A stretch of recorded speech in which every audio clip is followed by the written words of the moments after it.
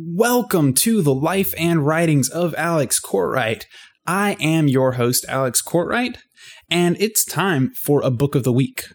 Here we go again. Another week, another book. A weekly series where I let you guys in on what I'm reading and loving, and short because you don't really have the time. Today, we're talking about Tigana by Guy Gabriel Kay.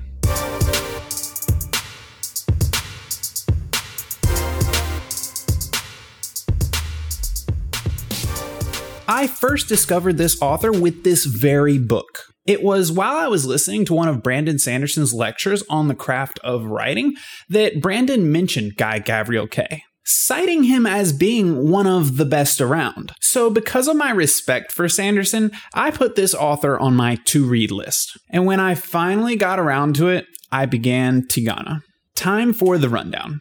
In Tigana, the very word Tigana cannot be said.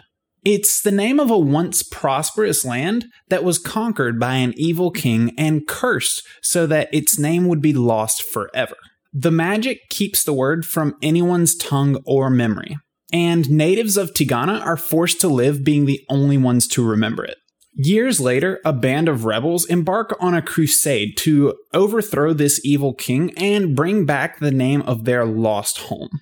That's the pitch, but the book goes a lot deeper than that.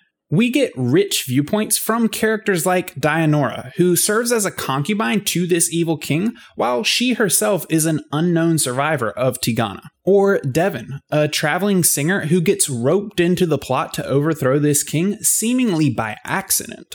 Tigana is historically inspired fantasy, so the land in this book is called the Peninsula of the Palm, and it closely resembles Renaissance Italy. Guy Gabriel Kay is known for weaving gorgeous worlds that blend the fantastic and the real, with a level of immersion due to his deep knowledge of history that whisks the reader away to another time entirely. Tigana is no exception. In fact, of all the Kay novels I've read, Tigana might be the strongest. There's something about the way that Kay writes in this novel, harnessing the beauty of the land that it's about to deliver an experience that takes you somewhere completely new.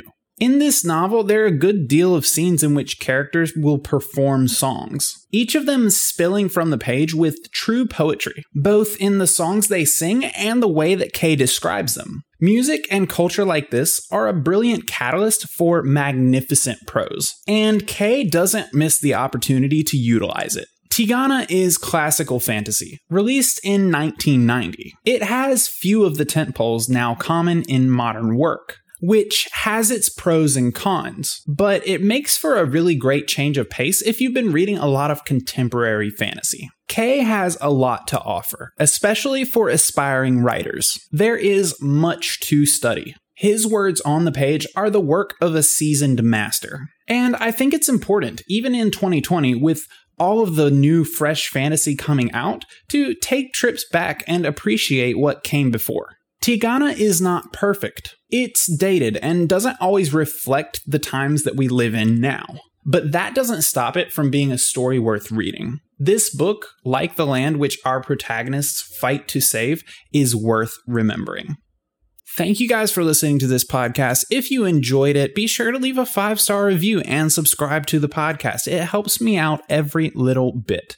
Otherwise, check out Tigana by Guy Gabriel Kay. I think you'll like it. I will talk to you guys in the next episode.